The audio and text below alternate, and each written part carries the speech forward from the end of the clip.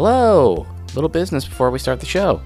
If you'd like to support the podcast, find us at anchor.fm/magical podcast. We're also on Instagram. There's some links there. If you'd like to share the podcast, that would be greatly appreciated. There's a lot of easy links to do that on our Anchor site. Give us a subscribe there. Give us a subscribe wherever you listen.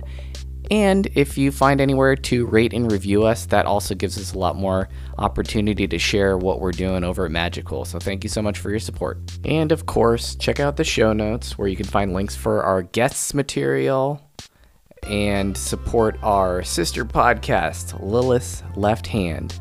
You can follow them at lilithslefthand.com. They have a new website. Hope you check them out. Take care.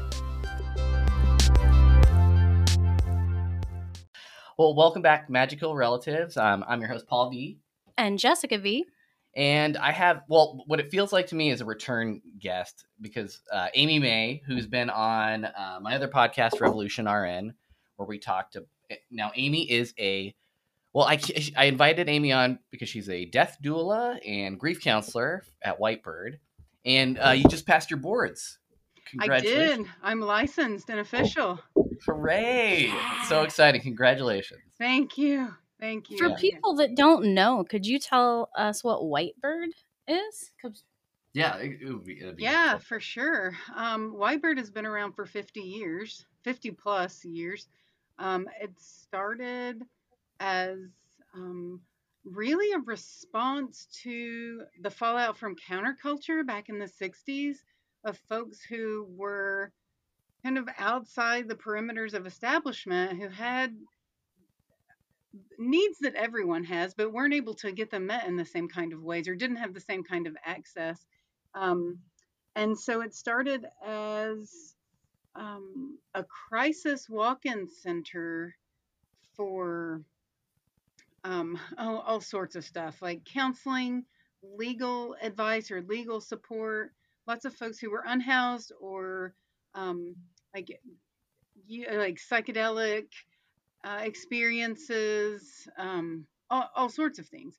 And so that's where it started. They did some medical care too for folks who weren't able to access traditional or kind of systemized medical care.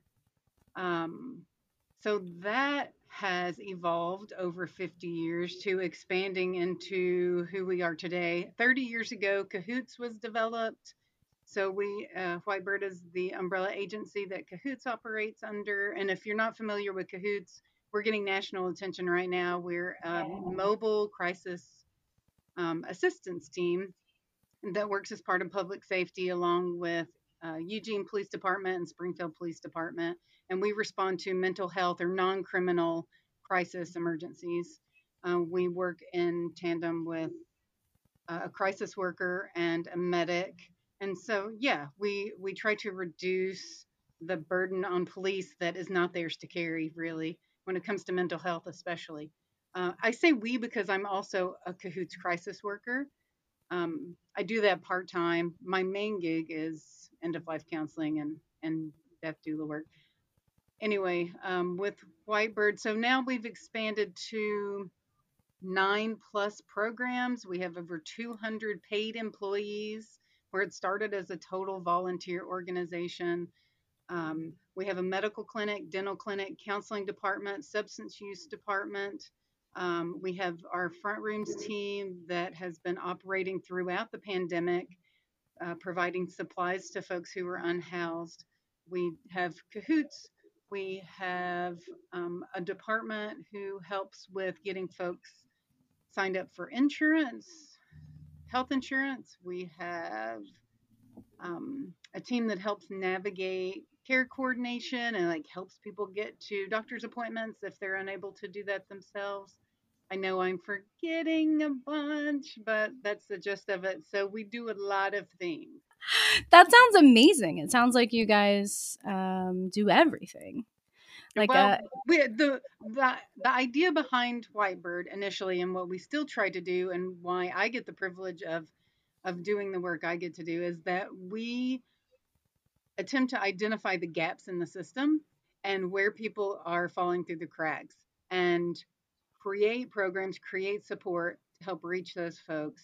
I mean, we have, I think, for decades said that we are beneath the safety net. So not for the folks who are falling through, multiple layers and don't have access otherwise. So it's my work came to be because I ended up at Whitebird through my MSW internship. I didn't want to work with homeless people. Um, but I had a connection to someone and met and like, okay, this is where I'll do my internship and recognize, oh, there is this whole population of folks that don't have access to end of life care because of challenges involving all sorts of things. And I think Paul and I talked about this last time, but so after my internship, I ended up developing the end of life counseling program and pitching that, and I've gotten nothing but 100% support from my colleagues and agency, and it's exciting. I feel really grateful to be there. Yeah, it's interesting. Oh, there we go again. Okay, well, so it's interesting to think about grief and like the fact that like grief counseling and end of life support being something that you might not have access to. Like somehow grief is something we don't really embrace so much. Mm-hmm. Well, anywhere, but here, and I'm familiar with here, and it's something that as a hospice nurse, I'm constantly introducing to a lot of families and kind of running them through what that looks like, how it's not like an end Right.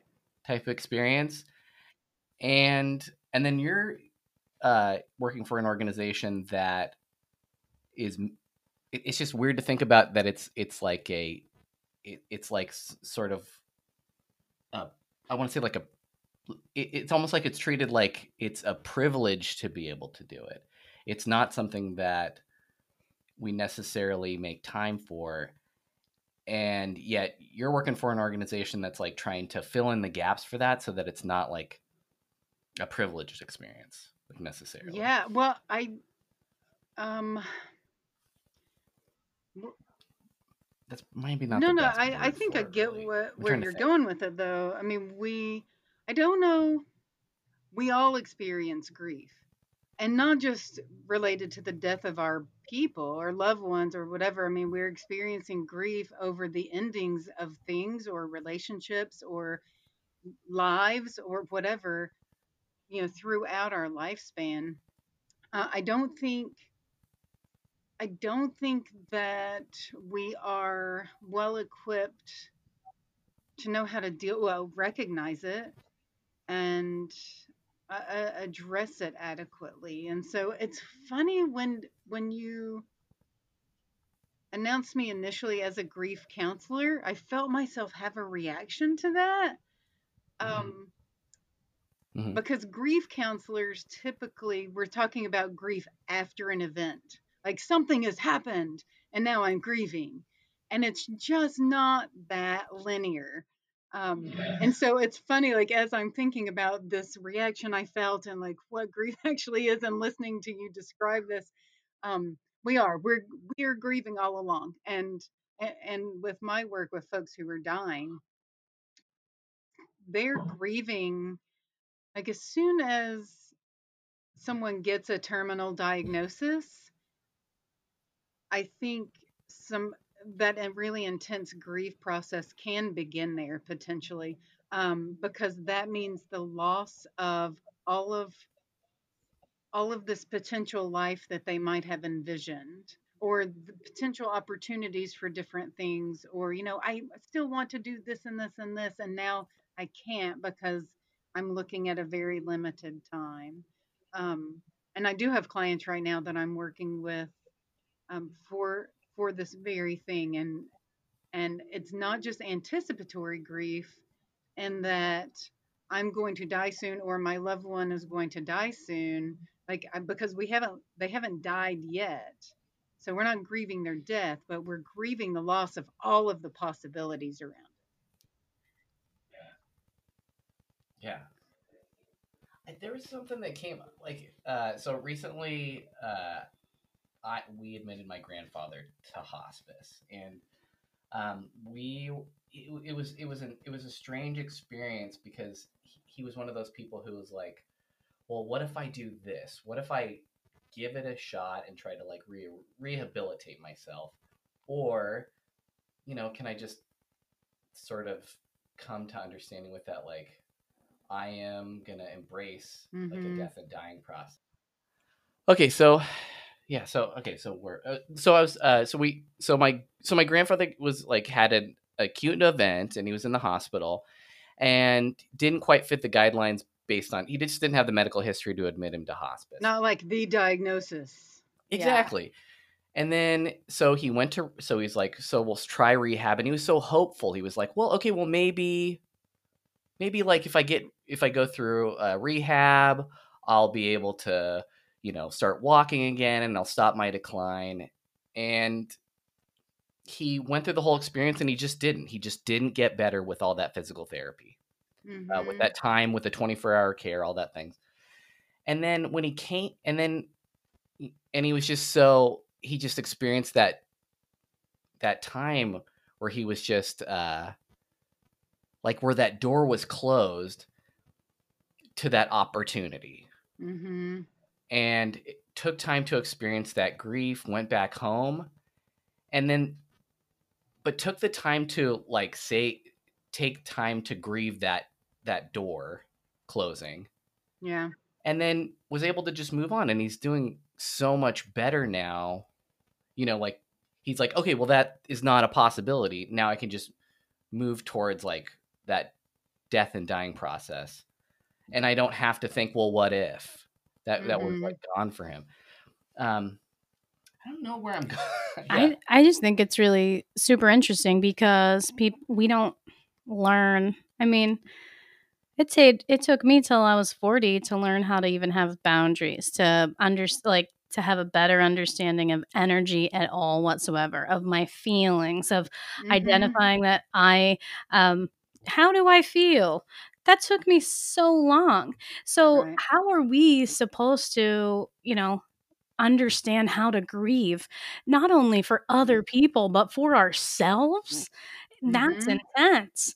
And so I would imagine that a lot of people don't have that space, and there's not somebody there to open that space for them, with them, to do that Right. process, which in the kind of work that I do seems extremely important, um, for people's spirit to be able to Mm. open up to finally like feeling that part of yourself. Because Absolutely. yeah. What do you do, Jessica? Well, I used to do research, but now I just teach people how to sit in silence and Wonder, not just, you don't just. That is like the work. yeah. I'm Uh, actually really love it. And I think that it took me a really long time to understand my feelings. So mm-hmm. I really think that that work that you're doing and opening that space for people and allowing them to access that part of themselves in that Mm-hmm. process is so beautiful. And I don't know, I think we should all have immense gratitude for that. Mm-hmm. Thank you. No, I think that you have hit something really important, and it's also part of my own um, path of growth and self discovery is this reconnection to ourself. And there's so much in our culture that is designed to disconnect us from ourselves, Yeah. for optimum functioning of our economic system or governance. I'm not going to get on that soapbox, but so much of it relies on us being disconnected from ourselves. And then if we're women, that's a whole nother story, Uh-huh. right? Of all of the conditioning and training around disconnection. Um, so you're right. It's so important to provide space, a safe space for people to start exploring that and to start to reconnect with themselves. And I think what I do is I do that at end of life. And my hope, um, And actually, in my experience, folks who have a really rich spiritual life and a lot of personal interconnection with themselves, the work that I've done with them looks vastly different than work I do with other folks who have had complex trauma histories or not. And this is where you say the privilege of being able to access support to address all of that stuff. Um, so so in the end, we end up with all of these feelings of fear and anxiety and a loss of control, even more so than at other times in our lives. And that's often what I'm helping folks address. I was just wondering if you feel like oftentimes when you get to this process, you're meeting with people, that this is really their first time to be able to make space for their own feelings. Oh, yeah. Yeah. Or they're not, they're just, no, they haven't even understood. I don't like the way that sounds. They have not had the opportunity to even think about it as having feelings. It's just like all the stuff that's happening, and I don't know what to do with it. And so there are lots of layers to peel back. Um, and it's hard stuff to sit with. It's hard to peel back those layers. It's hard to sit with ourselves and acknowledge that we have feelings and that we hurt. So I mean, we work really hard to protect ourselves in so many ways, from the hard feelings. And so yeah, yeah, there's a lot of folks who have never had an opportunity to, I don't know, just sit in a space with someone who cared or was able to, I don't know that that's true, but who was able to interact in a way that felt supportive and caring. I think so many of us do love and care and want to offer support, but we're dealing on our own with our own problems and our own Yeah. conditioning and our own like onion layers. So that when it comes out, it's definitely not supportive because we're projecting our emotional pain onto other people and it's back and forth all our Right. lives. And I Right. think that it now that you've brought it up, it does feel a bit of privilege to be able to take the time to really get into yourself and to be able to identify your feelings, acknowledge them, feel how Hmm. you feel, allow yourself to take space when you need space. Um, It's Maslow's hierarchy, right? I mean, yeah, it's absolutely that. When you're fighting for survival or to feed yourself or your family or to stay warm or even to you're struggling to keep a job and pay your bills. When you are struggling for these basic needs and for just maintaining existence, there's no energy to think about feelings. I mean, it's just everything is devoted to surviving.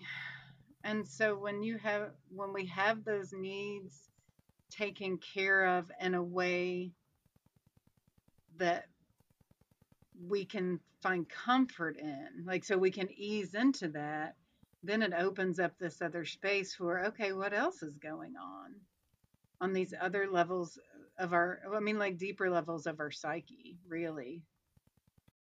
I cannot imagine the energy that you go through that cycles through you as Mm-hmm. the counselor, as the person opening up this space, as the person holding that space open for them.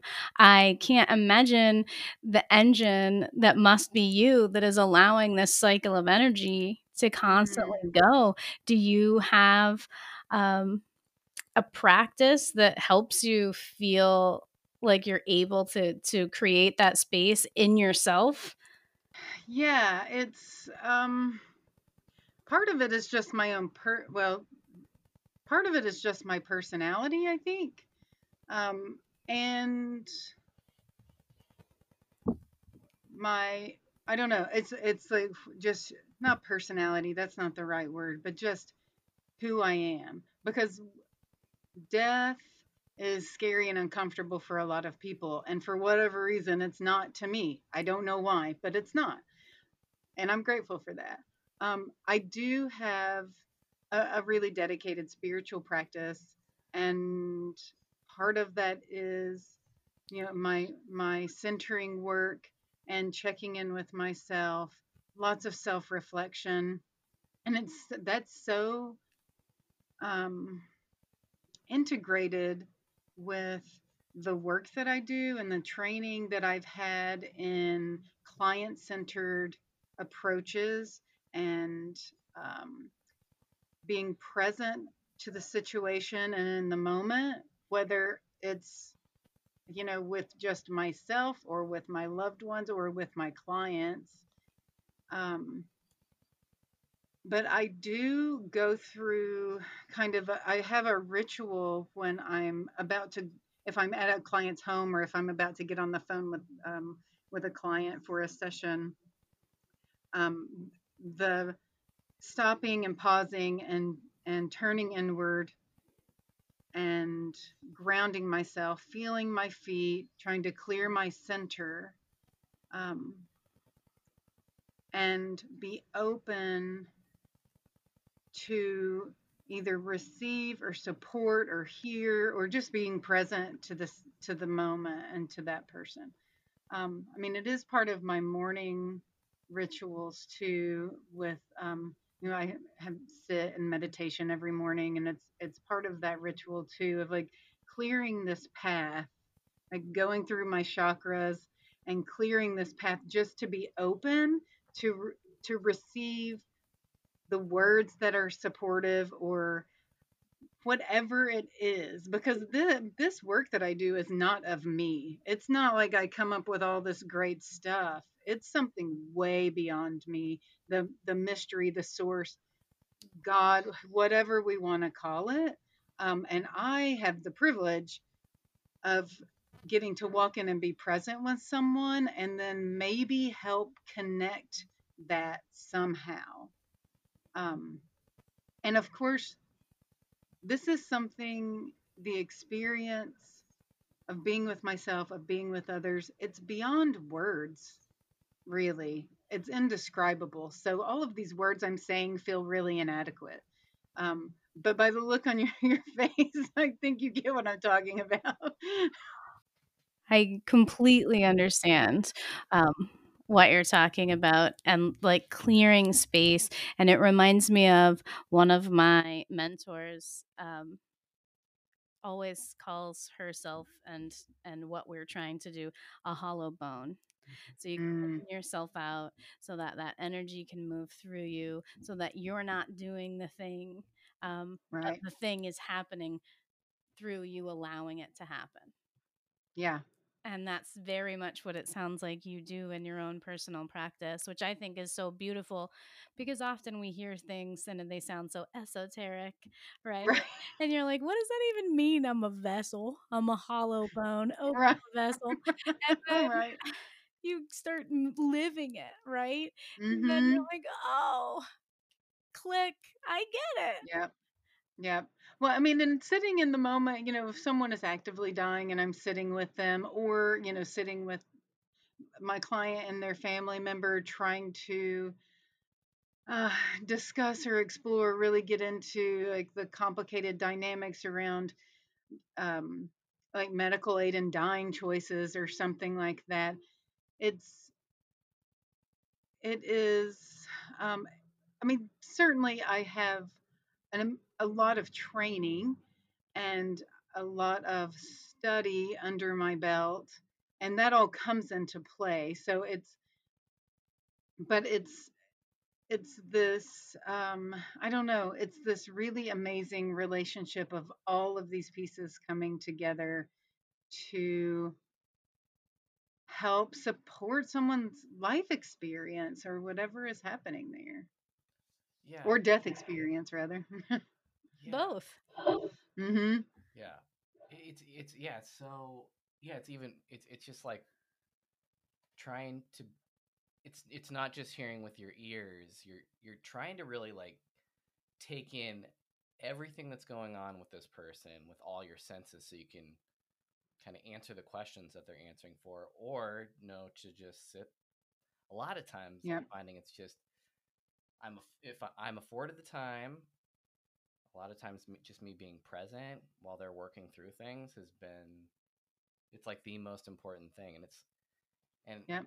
again, it comes to that, like, that skill of grieving, and people sometimes are learning on the fly in these types of instances. Hard Oh, time hearing you again. I have a question because Paul said just use the words skill of grieving. And so, but, and I'm not trying to pick, but I would like to ask you if you think grieving is kind of like an innate thing that we have within ourselves that we didn't know we had access to, kind of like that weren't allowed to have access to, or do you think that we have to build it as a skill? Does that make Oh, sense? good. Yeah, that's a good question and very complex, I think.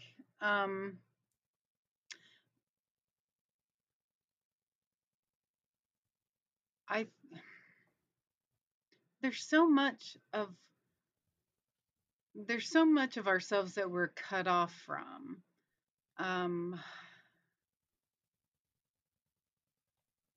Grief, I don't know. I've not spent a whole lot of time, oddly, with the work that I do, thinking about grief. Um, so I got into this work because my mom died suddenly. And so I definitely have experienced grief. And I did spend a lot of time thinking about it. But what occurred to me, I remember thinking this shortly after mom died, was there is no way to make this better.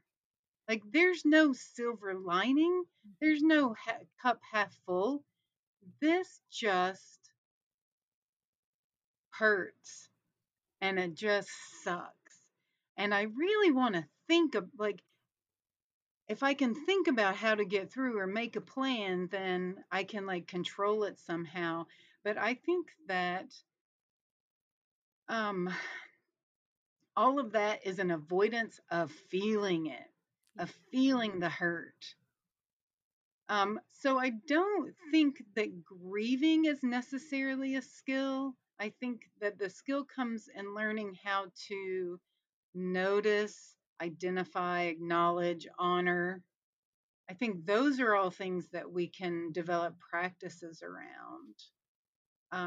Because I think that we are grieving in so many ways and just not recognizing it when it comes out sideways as projection or whatever our coping style is. Yeah, I I feel like we're continually on these paths, right? Um, and I don't remember what I was gonna say because I got all a little bit out of my head with that sound. Sorry. I know Paul can edit it, so hopefully you can edit me being like blah blah blah. How dare you be human? I know. How dare I sound like a demon? I I am really interested, and tell me if it's, I don't know if this is an okay topic, but um you have been with people when they pass away, correct? Mm-hmm. And have you ever, I have heard people say that they have had near death, it's not a near death experience, but have had experiences spiritually, or I don't know what word you want to put on it because the words are never appropriate, right? They just don't Right, give right. the magnitude of feeling. But have Yeah. you ever been with someone and then had that experience kind of encompass you as well? Not in a way that I would call a near death experience or like I saw behind the veil or something. I've I've I've not ever had that. Uh, Here I'll talk from my own personal life, and then I can reflect on my work. So when my mom was dying, I was really, and forgive me if I talked about this in our last conversation, um, but she had had a brain aneurysm, or where a vessel burst in her brain, and they had to like do all kinds of stuff. So essentially, she didn't have brain activity, or it was really minimal. And she was on the ventilator before we decided to take her off. And I went through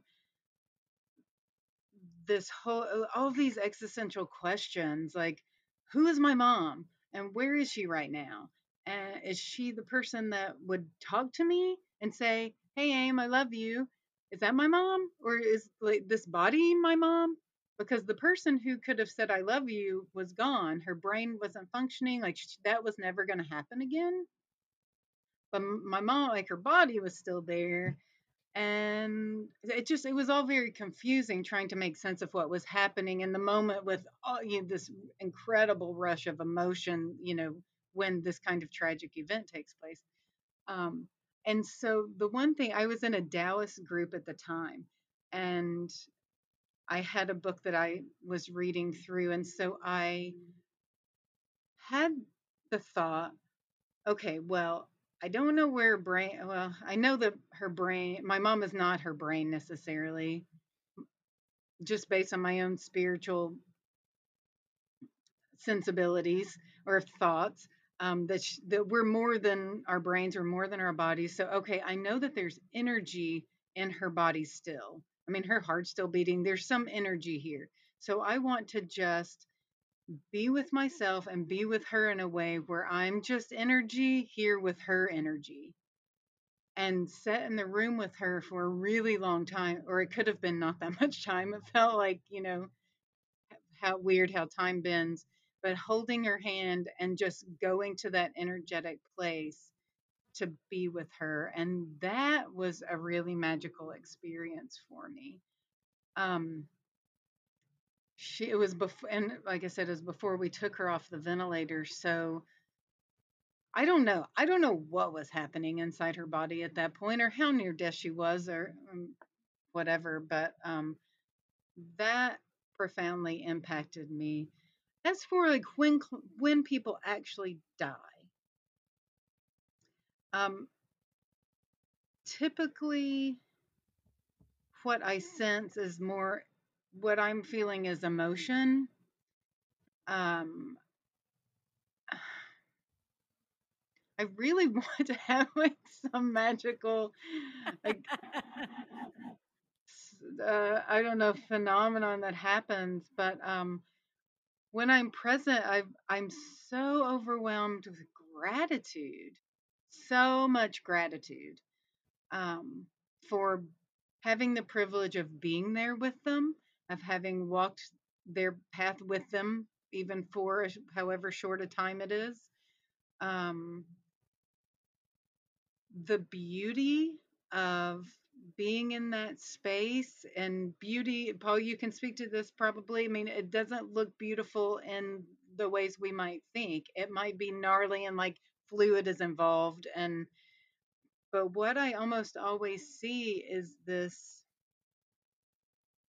um, care and love that is, I don't know, it's just so profound. It's, yeah, it's beyond words. So I don't know. I did not give a very good description of that, but it's just amazing. I was wondering if you identify or would say that you think that you are clairsentient, that you're somebody that feels. You know how some people are very visual and some people are auditory, and that you really have that like an empathic feeling thing going. N- No, I would not say that I identify that way. Yeah. and I'm really glad actually that I'm not, because I don't think that I could do the work that I do if I was. Um, yeah, well, my work on Cahoots especially because it's some really intense stuff often, and crises. Well, I mean, I've been on scene for a number of suicides after the body was discovered, and the amount of grief that family members are feeling then. I definitely could not do the work that I do if I was feeling that. I'm able to be more neutral and hold space for all of the ways that they're spilling out. Um, so no, it's I do think that I certainly think that I'm good at empathizing with folks and just trying to connect with them on a really human level of just having experienced pain too, and pretty deep intense pain. But yeah, I don't necessarily feel their pain in that moment. Yeah, I I wonder because some of us are so much more easily pulled in to other people's emotions, and I Yeah. think that Paul is not that way, I am and not. it really helps him Mhm. in this work. And so sometimes I hear people talking about death doulas, and if they also identify as an empath, that doesn't mean you're not empathetic, but you know what I mean. If Right, then yeah. I'm always wondering, like, oh, that sounds really hard. Yeah. I think like Yeah. when I describe it in myself, it's like I can practice empathy, but I'm not. It's not just not on all the time, and I'll Right. open up to that because if you need that, I'll come sit Mhm. in that with you. But there's clear boundaries that I set Right. with people because I have I have myself to take care of. I have a family to take care of, and I am actively not bringing that home. I'm Yeah. I am doing a daily practice. I am doing practices in the moment like you're talking about with grounding and things like that, just keeping myself energetically clear so that so I don't like have to carry that with me all the time cuz it's okay. I feel like it's okay to carry that, Mhm. especially in a crisis moment, and I'm sure you've done it as well. And it's great. It's really great to be able to do that, but I just don't want to carry it all the time. And sometimes it doesn't need Right. to be carried all the time. Right. Yeah, I need to be able to walk away and do the next thing because this is my job. Yeah. Um, and yeah, it happens often. I actually where I go see a client, and if I'm if I know that they are near death or I'm planning on being there for a planned death, with death with dignity or something like that, then I clear the schedule for the rest of the day. I'm not trying to add on to stuff like that, but I definitely have, been on Kahoot shifts where we sit with um, a successful suicide or their loved ones or whoever, and then say, okay, goodbye. I'm writing that report and I'm having to go on to talk to the next person for another like 8 hours on shift.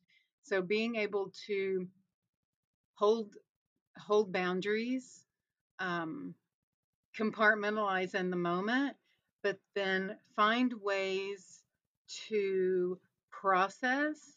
Whether, I mean, I think that physically doing something is important. I'm not great at that part, like exercising, and but I'm learning. I'm learning and doing better at accessing those benefits. But writing and checking in with myself and doing, I don't know, kind of finishing that cycle, that stress cycle there in some way, shape, or form. Yeah, it's so important for us to be able to keep doing the work and not burn out. Yeah.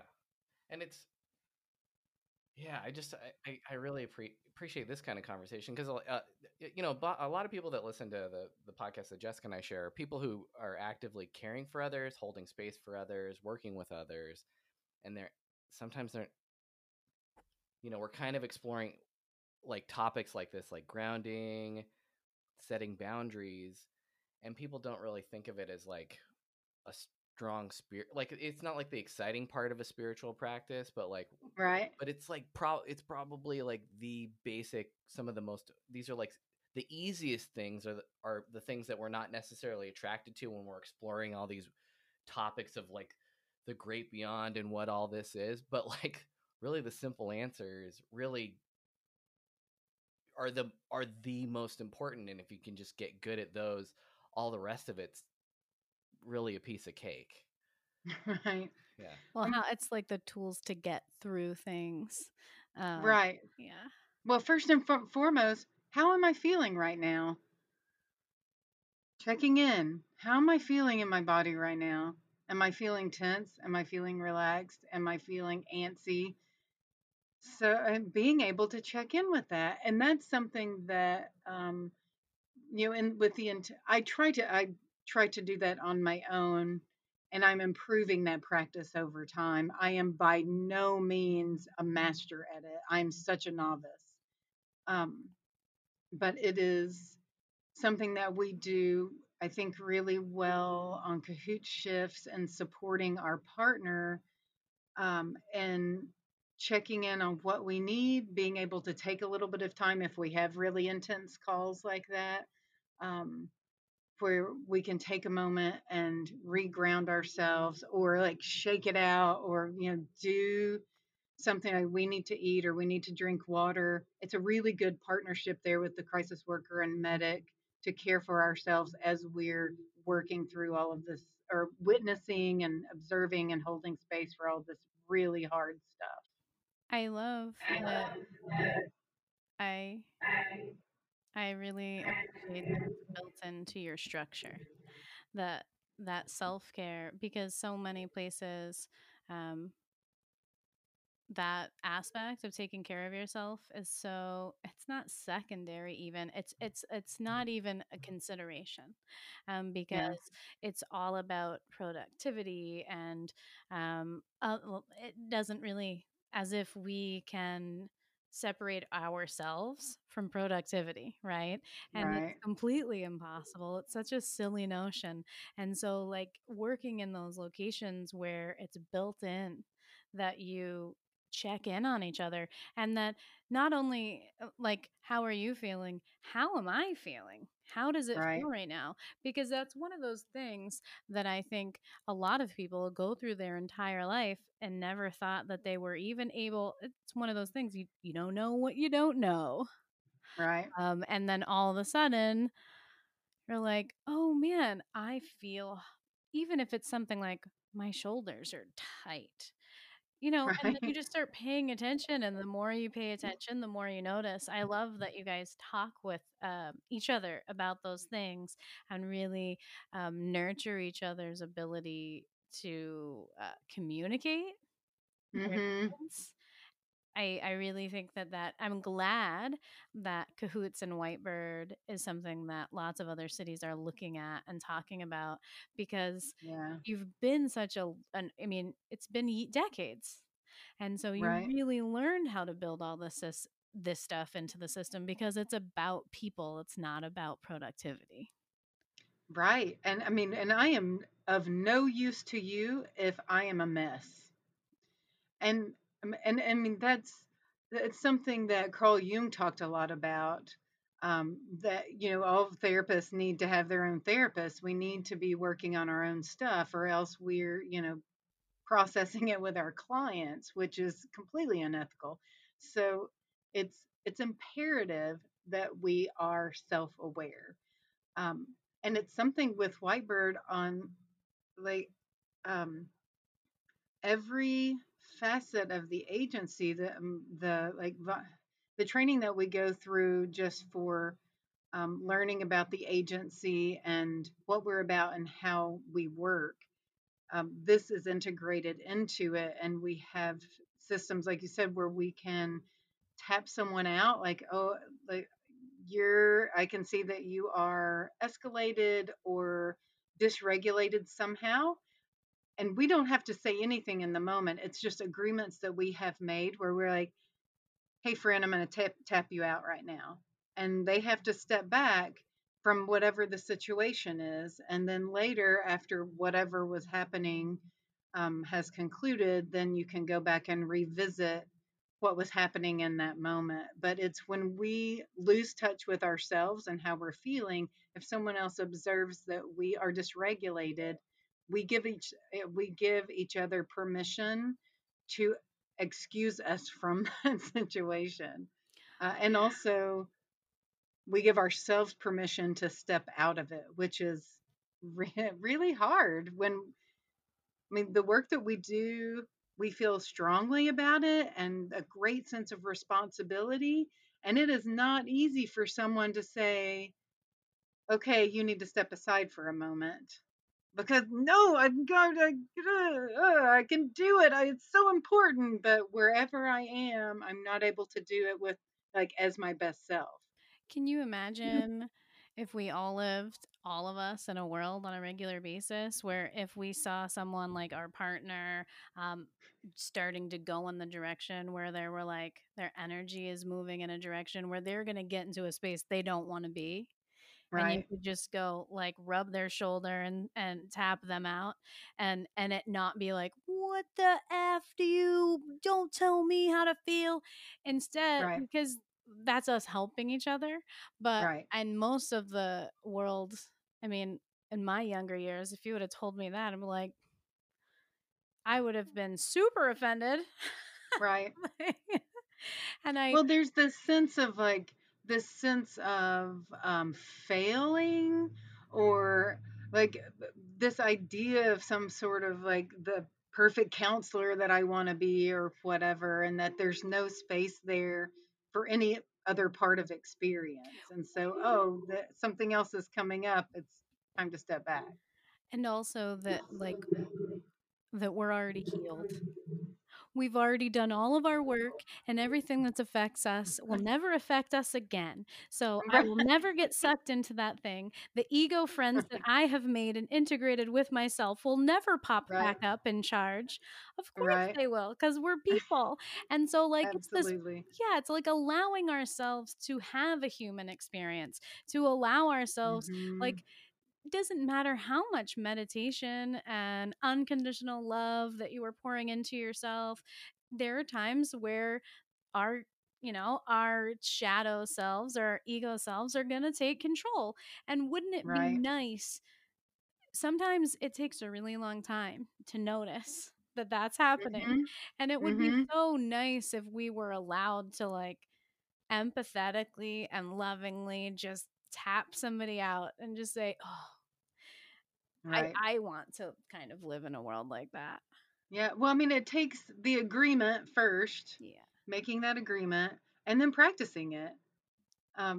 Whether it's with your partner, or your kids, or family, or work, or whatever. And that's we have a lot of time practicing it at the agency. So it's, I mean, and it's it's never easy. You're right, because it's human. It is just us being human, and lots of feelings. But man, it's um, my partner and I went to a barbecue at a friend's house who was a coworker, and I think actually most everyone who was there were also Whitebird coworkers. And my partner John at one point was like, oh my God, I cannot believe what it is like sitting in this conversation with a group of counselors where everyone is like, oh, tell me more about what you think about that. Or like, it seems like you're feeling this certain way. Like there was all of this empathy and active listening and reflection. He was like, I've never had an experience like this in my life. And of course, it is not that way all of the time. We are not always like that grounded and able to communicate beautifully, um, because we're human and we have emotions and we get swept up in them too. Wybird is no, agency of perfection, that's for sure. But I think that we have a good model. Yeah, and all of that allowing people to be people and to have feelings, and then to go somewhere they didn't want to go, and then to make mistakes, and then to process and to still be okay with that person. Yeah. That's so cool. I am so I wouldn't want to say the word jealous because that is like has a negative connotation, but I like hearing about that community, and I think that's such an awesome uh, goal for all of us to have a community of people that you are allowed to process with and really Mm-hmm. can have that emotional support. Not that you have to have it all the time, but boy, if you do need it, you know where to go. Right. Right. We definitely are a family and function like a family with all, the positive and the negative attributes of it. But it does help. I think it's really beneficial to, and just to like segue back, it is really supportive um and reflective of my counseling style and being able to show up, especially when I'm working with families or whatever, that all of the dynamics and personalities and experiences and trauma that all individuals are bringing into a certain situation, when we can like slow the process down, slow it down to what's happening right now. And I can see that you are like feeling really agitated, or you seem really anxious, or I'm hearing some like sense of fear, something. um so yeah, it feels like it's a good life practice, but it definitely is also a professional practice and my personal professional practice. Well, it sounds like your professional practice gives you a lot of space to really learn, like really learn about yourself and others. I think it sounds really Mm, fascinating. it is. But learning is hard because I don't always like what I find out about myself. I also feel that way. Sometimes I wish myself would shut up. Well, so I'm actually curious. So like, just to kind of get a better sense of what's going on with you, like, what is your work like?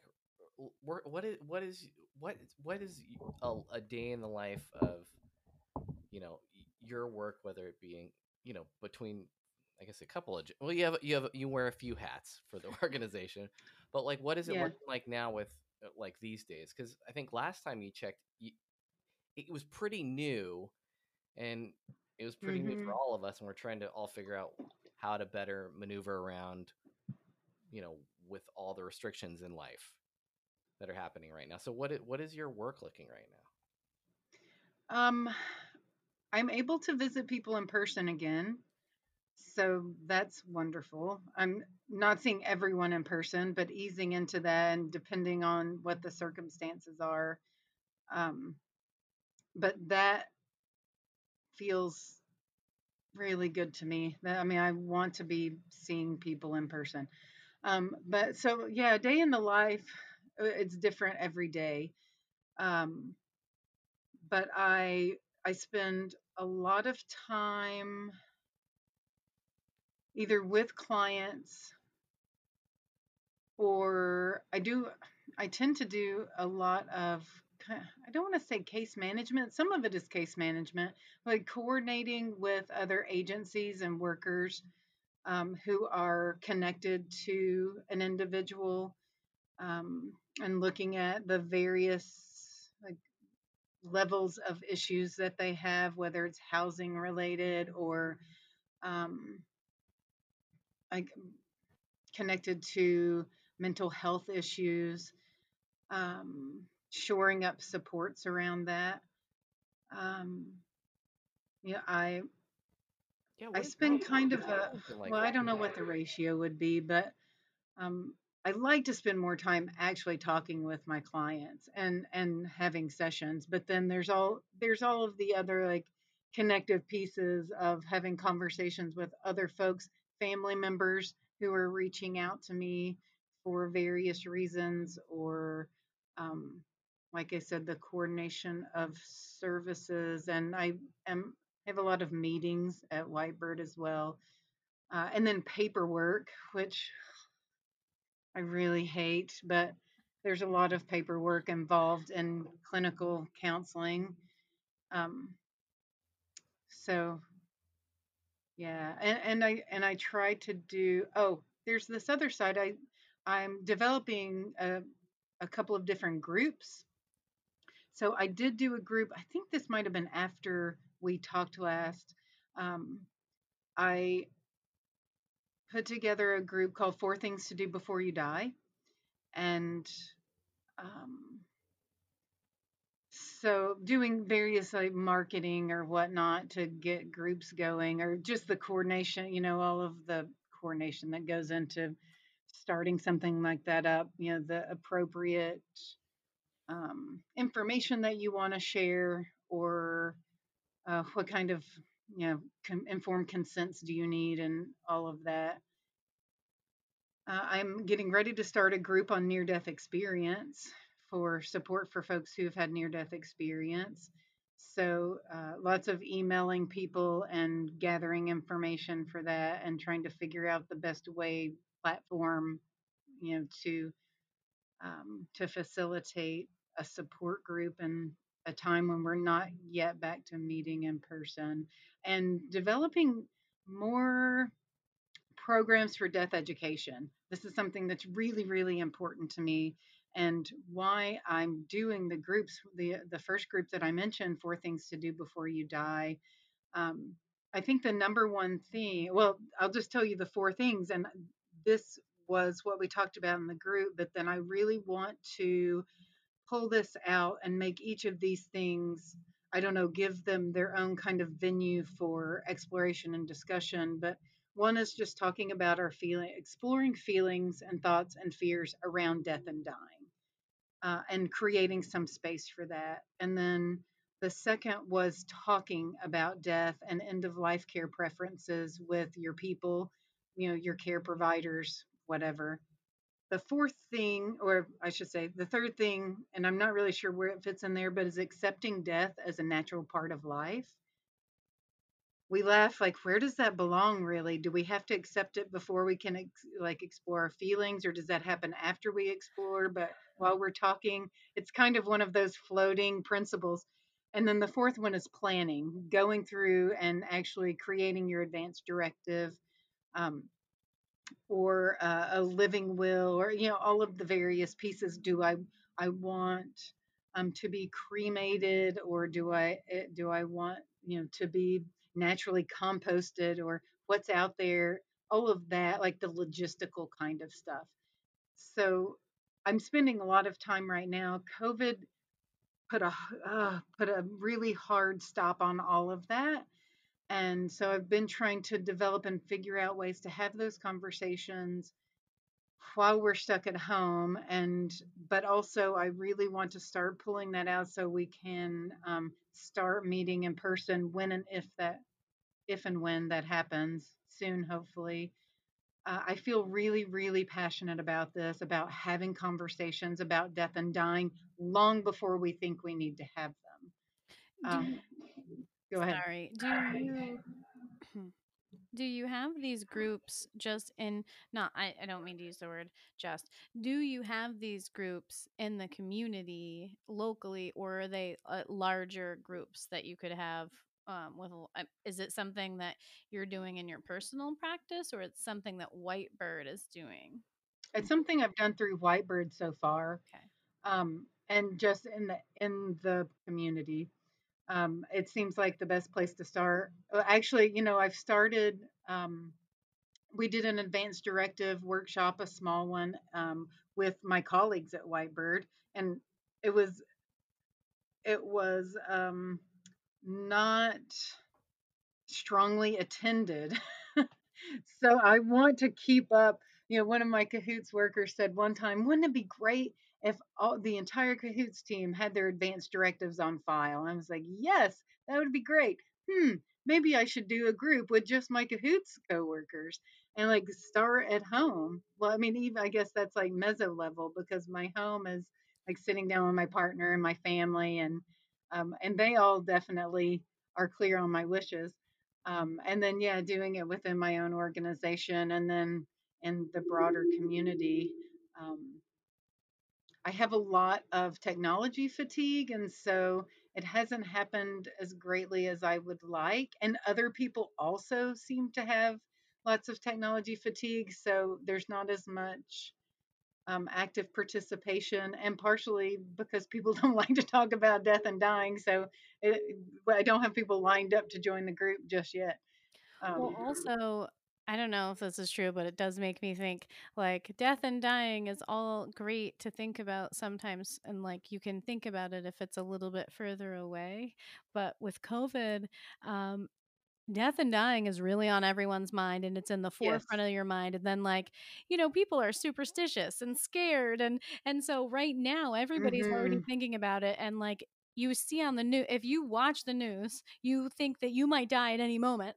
So Right. going to a death and dying class or learning that is just, I think, for some people too close right Yeah. now. It feels easier if it's nebulous.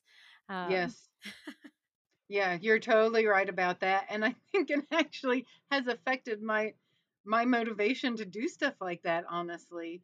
I mean, just because I'm okay with sitting in the room with someone while they die, I am not immune to a fear of death, or especially like fear of my loved ones dying. I mean, that's real still. I mean, and probably in good part because my mom died so young, and it scares me to have it happen again. I don't want my people to die. Um, and so, yeah, my work is like when it's something that's kind of separate. I have, I have a lot of personal stuff that I'm working through there for sure. you and everyone else. Yeah. Right, right. Yeah. Uh, well, yeah, it's. I mean, I just love having conversations with you. Like, I just feel like you have such a like an interesting perspective just from your life experience going through the death of your mom and carrying that over and then offering it to so such a community that hasn't had the education level to kind of like explore the topic of death and dying, and then not only that but like enhancing it with like a whole gamut of we're really like taking care of yourself as a caregiver, and the whole organization really trying to like integrate into that. Like, how much more space are you able to hold for a population of unhoused, a population with lacking resources? I just think everything that uh, you're doing right now, I love having these conversations. Thank you. Yeah, I really enjoy it too. It's funny, just as you were saying that with my life experience, and especially relating to this era of COVID and trying to deal with death and grief.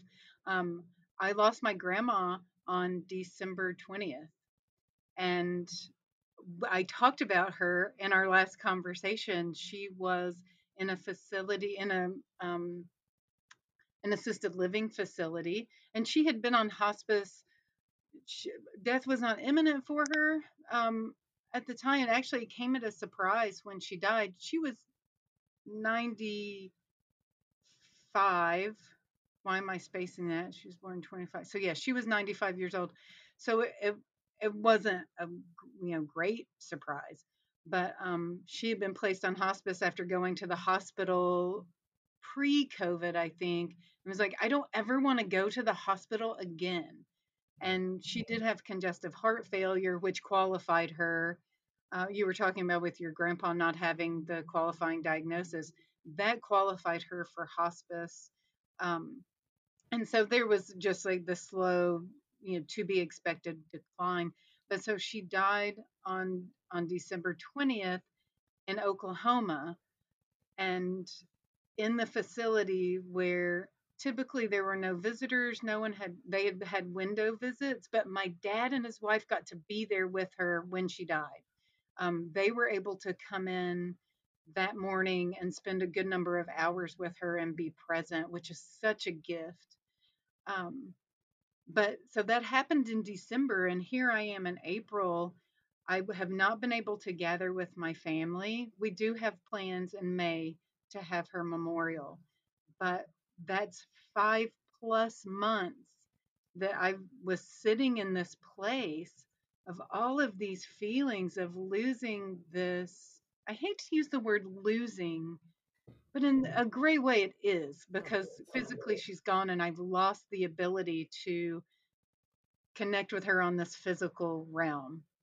But yeah, all of this time, and it was really, really hard after she died and not having my family to sit with and hug and talk about, like, all of the rituals that we have around death are really supportive of our grieving process. And not being able to have that was really challenging to me. And I think that the effects of that showed up in ways that weren't necessarily obvious.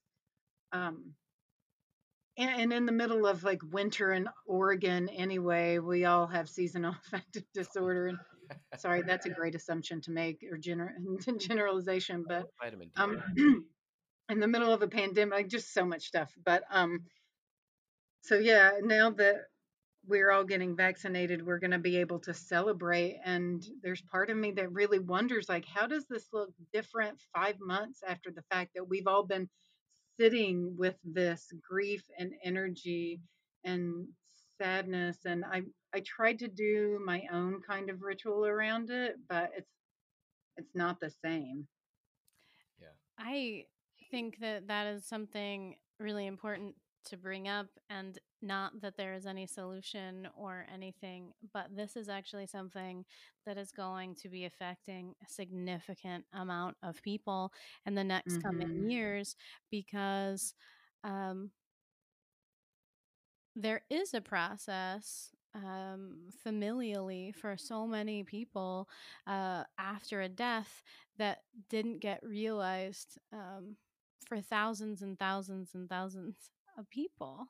And so Hmm. there is going to need to be space for those people to heal and to go through some processes. And we, as a society and a culture, are going to need to think about what that is going to look like and how we are Right. going to support our community members. I lost an uncle during COVID, had nothing to do, I mean, it was not a COVID death, but they didn't get to have a normal memorial service or any of those things. And it was really hard for a lot of my Hmm. family members. And so I am glad you brought this up, because it is something to think about, how important death ritual is for us. And we don't think about it that way, I think. Right. We don't think of ourselves, not everybody, but so many of our culture, rather, Hmm. doesn't think of us as spiritual beings, right? Right. And we need those processes. And so this is going to be a really interesting window for research Hmm. on this topic, and what happens with people and how we can help each other heal. Right. But and one of the things that concerns me most is I mean, I saw it with myself, and I'm somewhat, self-aware, and I have a great counselor, and I'm surrounded by mental health professionals, and it was coming out sideways. Um, so how does that, like, the greater population, like you're saying, in such profound numbers, there's a lot of healing that we're going to need on so many levels. But yeah, the death rituals leading up to and following, the rituals and ceremony are so important. And I don't know how we've lost that, or I think that we still do it, but I don't think that we really honor it like it deserves. And how can we Them, I think that's a big part, not a big part. It is a big part of why I do what I do, because death is sacred. It's the sacred rite of passage. Um, and because we're scared of it and we've pushed it back to, away from us for so long, actually so long, I don't know. I say that from like my point of reference, on the Right. timeline. It wasn't that long ago that people were dying in homes and lying in, um, until they were buried. They were right there with their peoples. Not that long, actually, but that kind of acknowledgement and honoring of, um, how our contribution to the world changes as we age and as our bodies deteriorate. We have this, it's to hear from people all the time who are elderly or have lost physical capabilities, who just feel useless. Um, and so much of that, this cultural idea of productivity, that when you're not producing in a certain way, because good grief, the folks that I talk with, I mean, I think that they are producing some amazing energy and amazing connection, and it just it looks different than, like, it's not a tangible product. But that's a whole different soapbox. But yeah, so bringing in the ritual and the ceremony, even if it's just like me going to visit with people and them reminiscing about their life, and how that is an amazing process to witness. And so, as someone is nearing the end, to go back through and reflect on their lives and what they wish might have been different, or what they're really proud of, and making peace with both things. And it's all part of that, and it's a really beautiful thing. But yeah, when in the midst of a pandemic, folks, especially if they were in facilities or something, often weren't getting those opportunities. Well, I just want to say I am sorry that you lost your grandma over the past Thank year, you. and I truly hope that you will be able to put together that ritual or that feeling for you and your family, and kind of, I don't want to say heal, because there's no wound to heal, right? Right. But to feel it and to exist with that, with your family, in the way that makes it feel, um what is the word, accepted or Yeah, to realized. get, yeah, through to that point. It's yeah, it's sad that I can't call her on the phone. And so it's kind of coming around to that place um of acceptance, or just like, this is the new normal, is that I have to find new and different ways to communicate with her. Yeah, and that is a really beautiful and fun new project that you get to have. I know that Right. might sound weird to people, or like, but I mean it. Like, having these communications and um, relationships with Yes. spirit is really how we know that we're not alone in the universe. Because Yep. everybody will die, but spirit will Totally. not. Yep.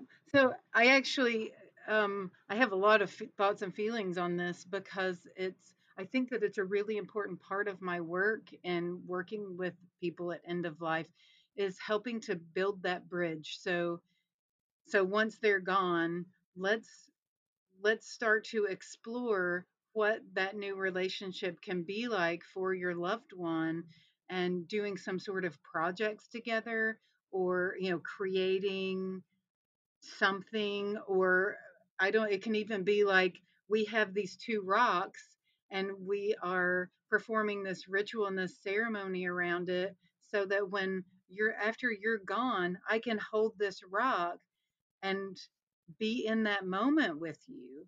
And that helps develop what this new relationship is to their spirit, even if we're talking about just holding a rock in our hand, which seems like the most mundane thing ever, but it can, it feels like to me, it can bridge time and space.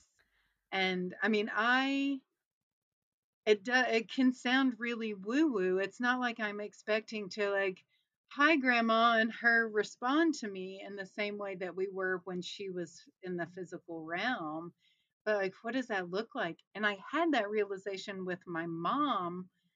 Um, I don't know at what point. It was maybe a year or so after she died, and just trying to make sense. And it occurred to me that my mom and who she was to me now was really synonymous with love, because she loved me fiercely. And and I take that love and how I love my own child, or how I love, any of my people.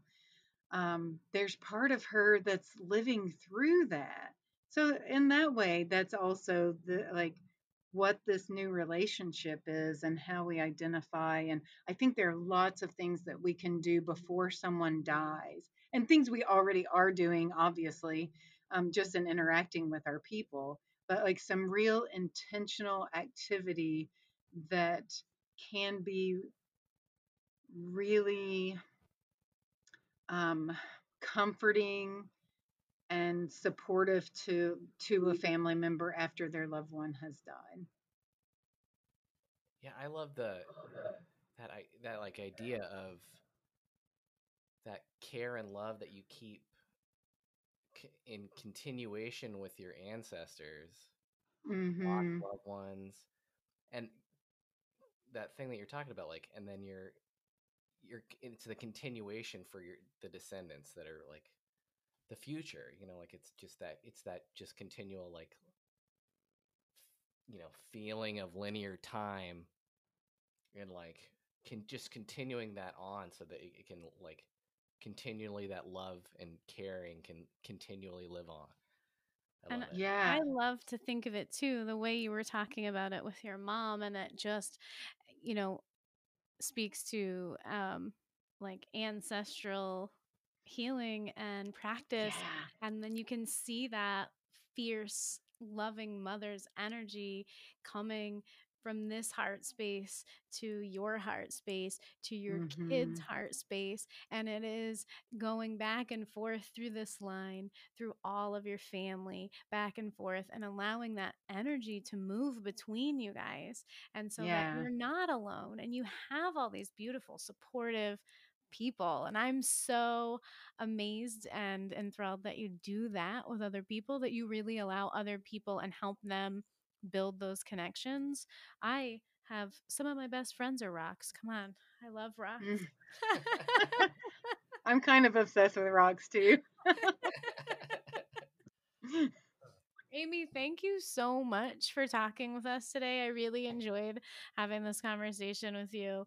You do Me such too. amazing work. Thank you so much for being a part of our community. I really look forward to be able to meeting you in real life someday. Agreed. Thank you too. Thank you for inviting me. I'll do it as often as you ask. I love talking about this stuff.